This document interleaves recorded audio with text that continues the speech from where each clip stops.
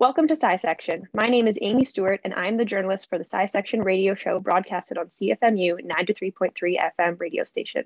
We are here today with Dr. Stacy Smith, a professor in the Department of Mathematics and Faculty of Medicine at the University of Ottawa. Thank you so much for coming on the show today. Oh, thanks so much for having me. So to get us started, why don't you give us a brief rundown of who you are, your career, and how you ended up in your field? Yes, so I'm a professor of biomathematics. So that means I use mathematics to study infectious diseases. And I've been studying pandemics and vaccines for more than 20 years now. So it was quite amusing when COVID came along and suddenly it's in my backyard and everyone's an expert and all sorts of things for something I've been doing for a long time. I'm at the University of Ottawa. I'm in the Department of Mathematics and also the Faculty of Medicine. Awesome, thank you. So I think I read on your website that you're also from Australia, so you made the trip all the way over here. That's pretty awesome. We're glad to have you at the University of Ottawa. Yes.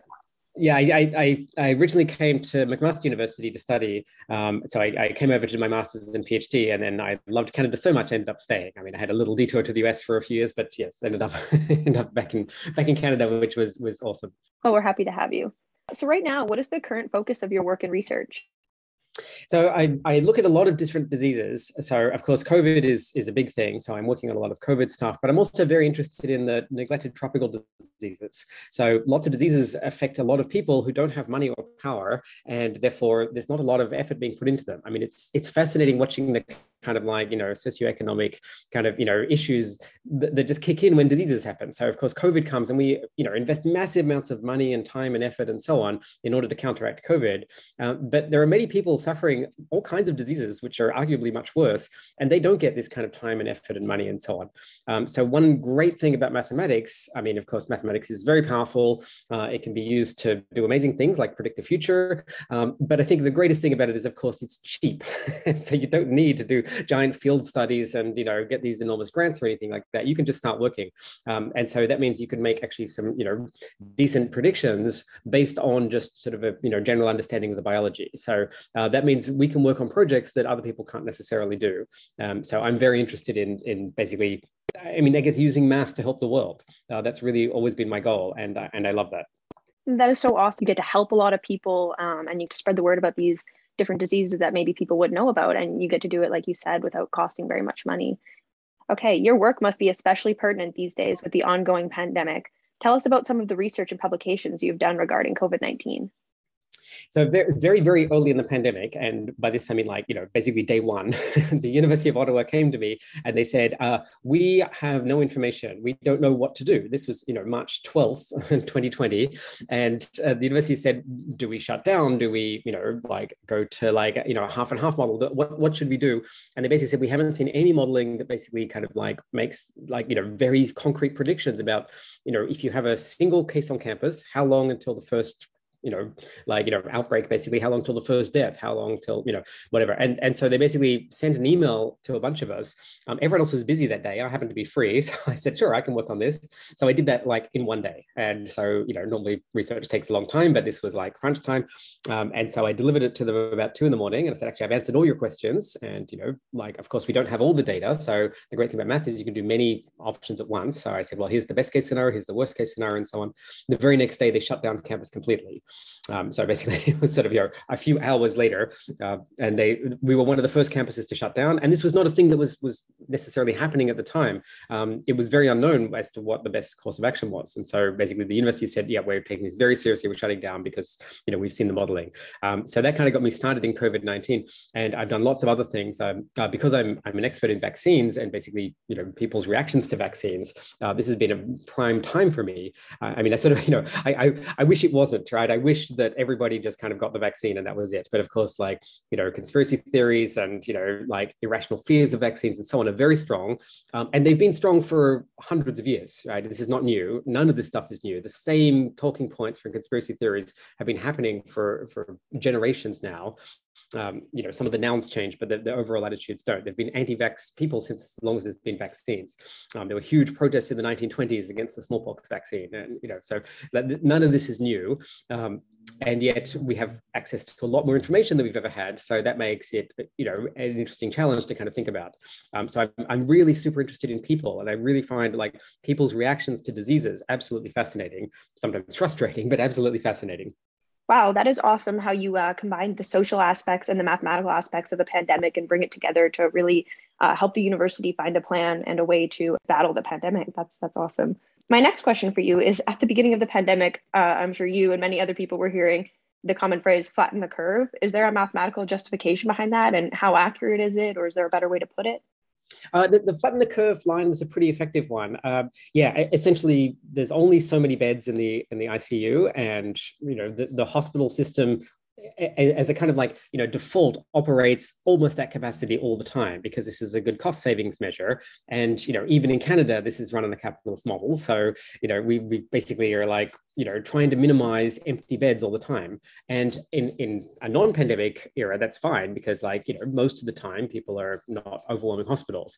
The problem is you have to sometimes be ready for when really bad stuff happens. And the pandemic means you're going to have a lot more people coming to the hospital. And so there are two ways to deal with this. One is you flatten the curve by basically trying to minimize the number of people coming in. The other way is you just build more hospitals. That's what they did in China. And so, you could open capacity. That's another possibility, but that's not one that we chose to do. So the flatten the curve for, the constraints of the system was a pretty good idea. I just, would like to sort of open the question of whether that's the only idea that we should be doing. Okay, and switching gears a little bit, I saw you did a lot of research on HIV/AIDS, and I just wanted to know, what are some different ways you've used mathematical models to study this epidemic, and what are some of your most interesting findings regarding it? So HIV/AIDS is a fascinating disease, a really terrible one in so many ways. And, I grew up in the shadow of this, because this, was suddenly this scary new pandemic at a time when I was, becoming a teenager, I think. And so it was absolutely terrifying to all of us, as I'm sure COVID-19 is to younger people today. And one of the funny things about COVID is that my colleague and I were talking at the very beginning of it, and she said, should we get into this new disease? And we sort of said, well, I suppose we could, but it's not very interesting. And I kind of stand by that. It's not very interesting. There's nothing that interesting about COVID except for its ability to spread. And what you want with the pandemic is you don't want an interesting disease. You want a really boring one that you know what to do with. And COVID is pretty boring, right? COVID is a textbook respiratory disease. It spreads pretty far, pretty easily.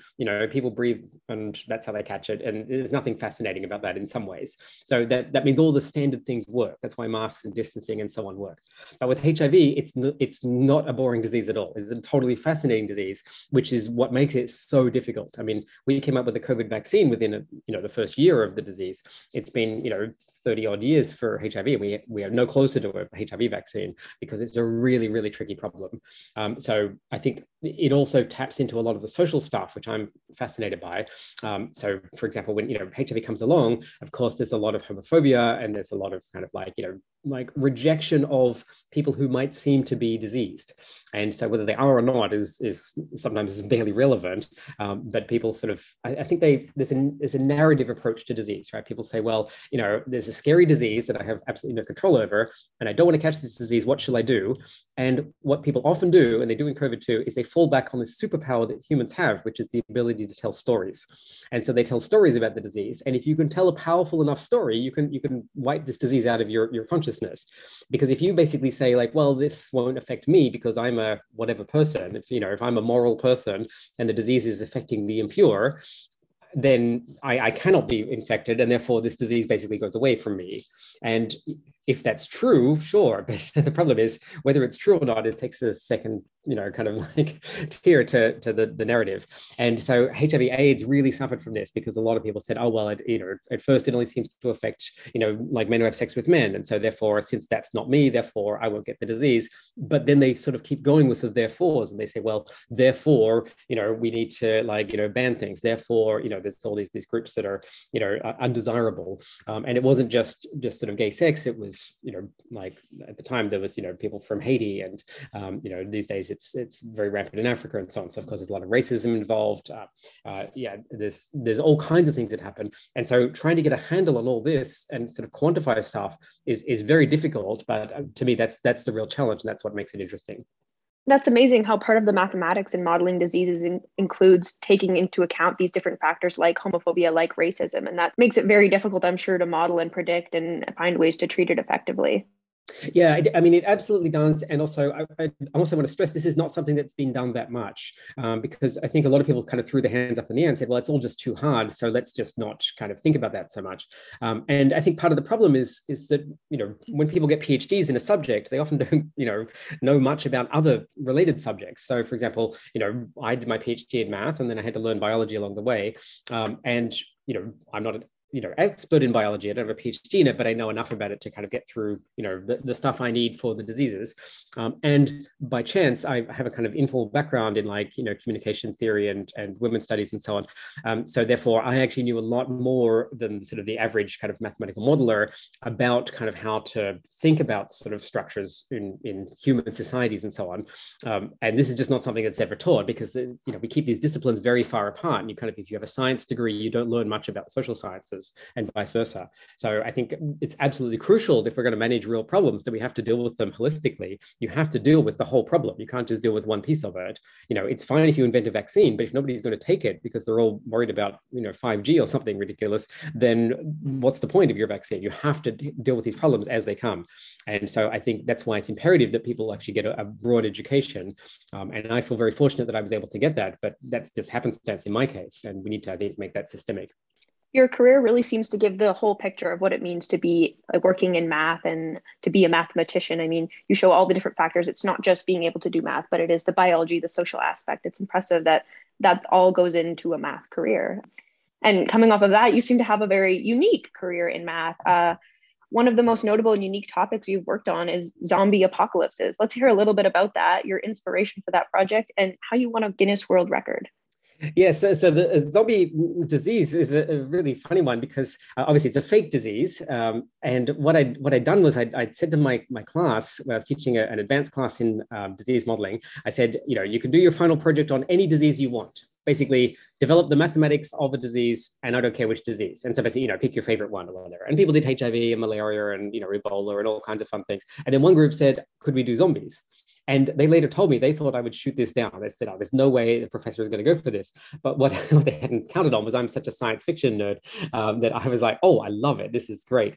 And the reason I loved it immediately was because I thought this is a great teaching moment. I thought, for the final presentation in this course, this will be really fun. It will teach the other students how disease modeling works in just a really accessible way.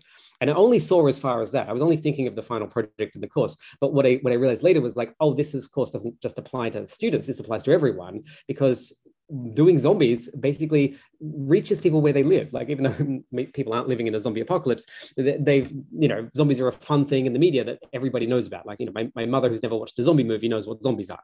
And so people were able to be like, oh, cool, zombies, that's fun. Whereas people did not really want to think much about, an awful disease that might be coming to affect them someday. Now, of course, that did actually happen, whereas the zombies don't happen, but still, we'd rather think about kind of fun things. We like our scares to be amusing and entertaining rather than too real. And so the zombie, I think, gave us a kind of framework for teaching disease modeling. A lot of people came to me and said, I never knew there was even such a thing as mathematical modeling of diseases until you did the zombie stuff. And wow, now I'm totally inspired. And now I want to do that myself. And lots of people told me that they went into disease modeling specifically because of the zombies. And so I just absolutely love that I could, reach out to people in a fun and entertaining way. And also they could learn something, because I think that sometimes we lean way too much into one or the other. And again, these things are often kept very separate. You can have a good time at the movies, but you're not expected to turn your brain off. But you don't have to turn your brain off at the same time. On the flip side, academia is often done as very dry and boring, and it's kind of no fun at all. It's just something you kind of have to learn, and that's not true. It can totally be fun and entertaining and all sorts of things. So yeah, I was really pleased with that. And the Guinness World Record was so funny to me because we didn't even know about it. It just got announced one day. It's one of the lesser Guinnesses. They sort of have the main ones and then these sort of reserve ones, I guess. My student had found it, and it was basically a Guinness World Record for the first ever model of a zombie invasion. And I thought, well, if it's the first, then that means no one can supersede us. So hooray, we have a Guinness World Record. So I was very amused by this. And I think it was one of those just, fun media things that was happening because it was a very slow news month when the zombies were happening. So it was in all the newspapers and TV and everything. And it was, it's the #1 story on the BBC. It was just hilarious to me that people were going crazy for mathematics. Like, it was just bizarre that people were really, really like, just going head over heels for something that, I was just kind of doing in my spare time. So yeah, it was a fun thing, but I feel like I really caught lightning in a bottle there. That's awesome. It seems like a really great way to bring math to people who, just see it in that stereotypical light of not being so entertaining. And you really showed it that it could be something special, and that's something everybody can relate to. That's awesome. So I think one of the key things for me actually was because I had a very working class background. I didn't know what university even was. And, my brother's a plumber, my dad was a carpenter, my mom's a secretary. Like we didn't have like any kind of, like academic background. And because I grew up in Australia, there were, like tuition was very low, and, there were scholarships available and so on. So I was able to get through the system in a way that I probably wouldn't have if the fees were what they are today. And so I think the problem is that we are losing out on, perspectives that we aren't getting, because if everyone's living in their ivory tower, they're not sort of seeing this bigger picture. And I think I was very fortunate that because I was so working class, I had to explain what I was doing to my family and friends and so on.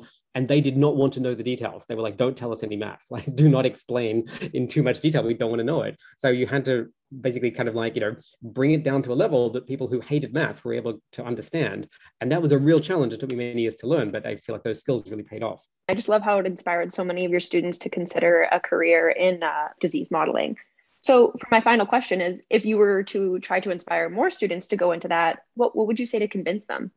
I think there's a real need for experts these days. I think that the kind of like, conspiracy stuff around, vaccination for COVID and stuff has really proved that we need people who really know what they're talking about. Right. And it is not enough to just kind of, do some afternoons research on the internet. Right. I mean, this is a really bad model. I would absolutely love it if somebody came along who knew nothing about my field and basically asked insightful questions and had insights and came up with answers that we'd never thought of. But I would like to stress it has never happened. I've never seen this happen. I mean, science is often updating itself and science is often incorrect, but the people who discover that are other scientists, right? It's not Joe Average sitting at home. And I think the problem is that, movies and so on have all made this kind of narrative that, Joe Average with common sense can see things that experts miss. And actually, it's not true, right? In reality, it doesn't happen. But that's not the way people perceive things. They perceive things from what they've seen, and what they've seen generally is this kind of very consistent narrative that the average person is just as good as an expert. And I'm sorry, it's just not true. And so what we do is we need more experts. So I desperately implore people to study science, to investigate things not just on a superficial level but on a deep level, and it doesn't have to necessarily be through the traditional routes of academia, but it does have to be depthful, and people are not good at depthful stuff, especially with the internet. That's a great answer. I'm sure we've all seen after this past year all the ignorance that have come out of the pandemic and how people try to do their own research but is never quite successful. I think you're right. We definitely need more experts and people who want to find the correct answers. Thank you so much for taking the time to meet with me, Dr. Smith. Learning about your career and research was a fantastic window into what the world of applied mathematics is. If anyone would like to read more about Dr. Smith's research, check out our website linked on the U Ottawa Department of Mathematics and Statistics page. That's it for this week of SciSection. Make sure to check out our podcast available on global platforms and for our latest interviews.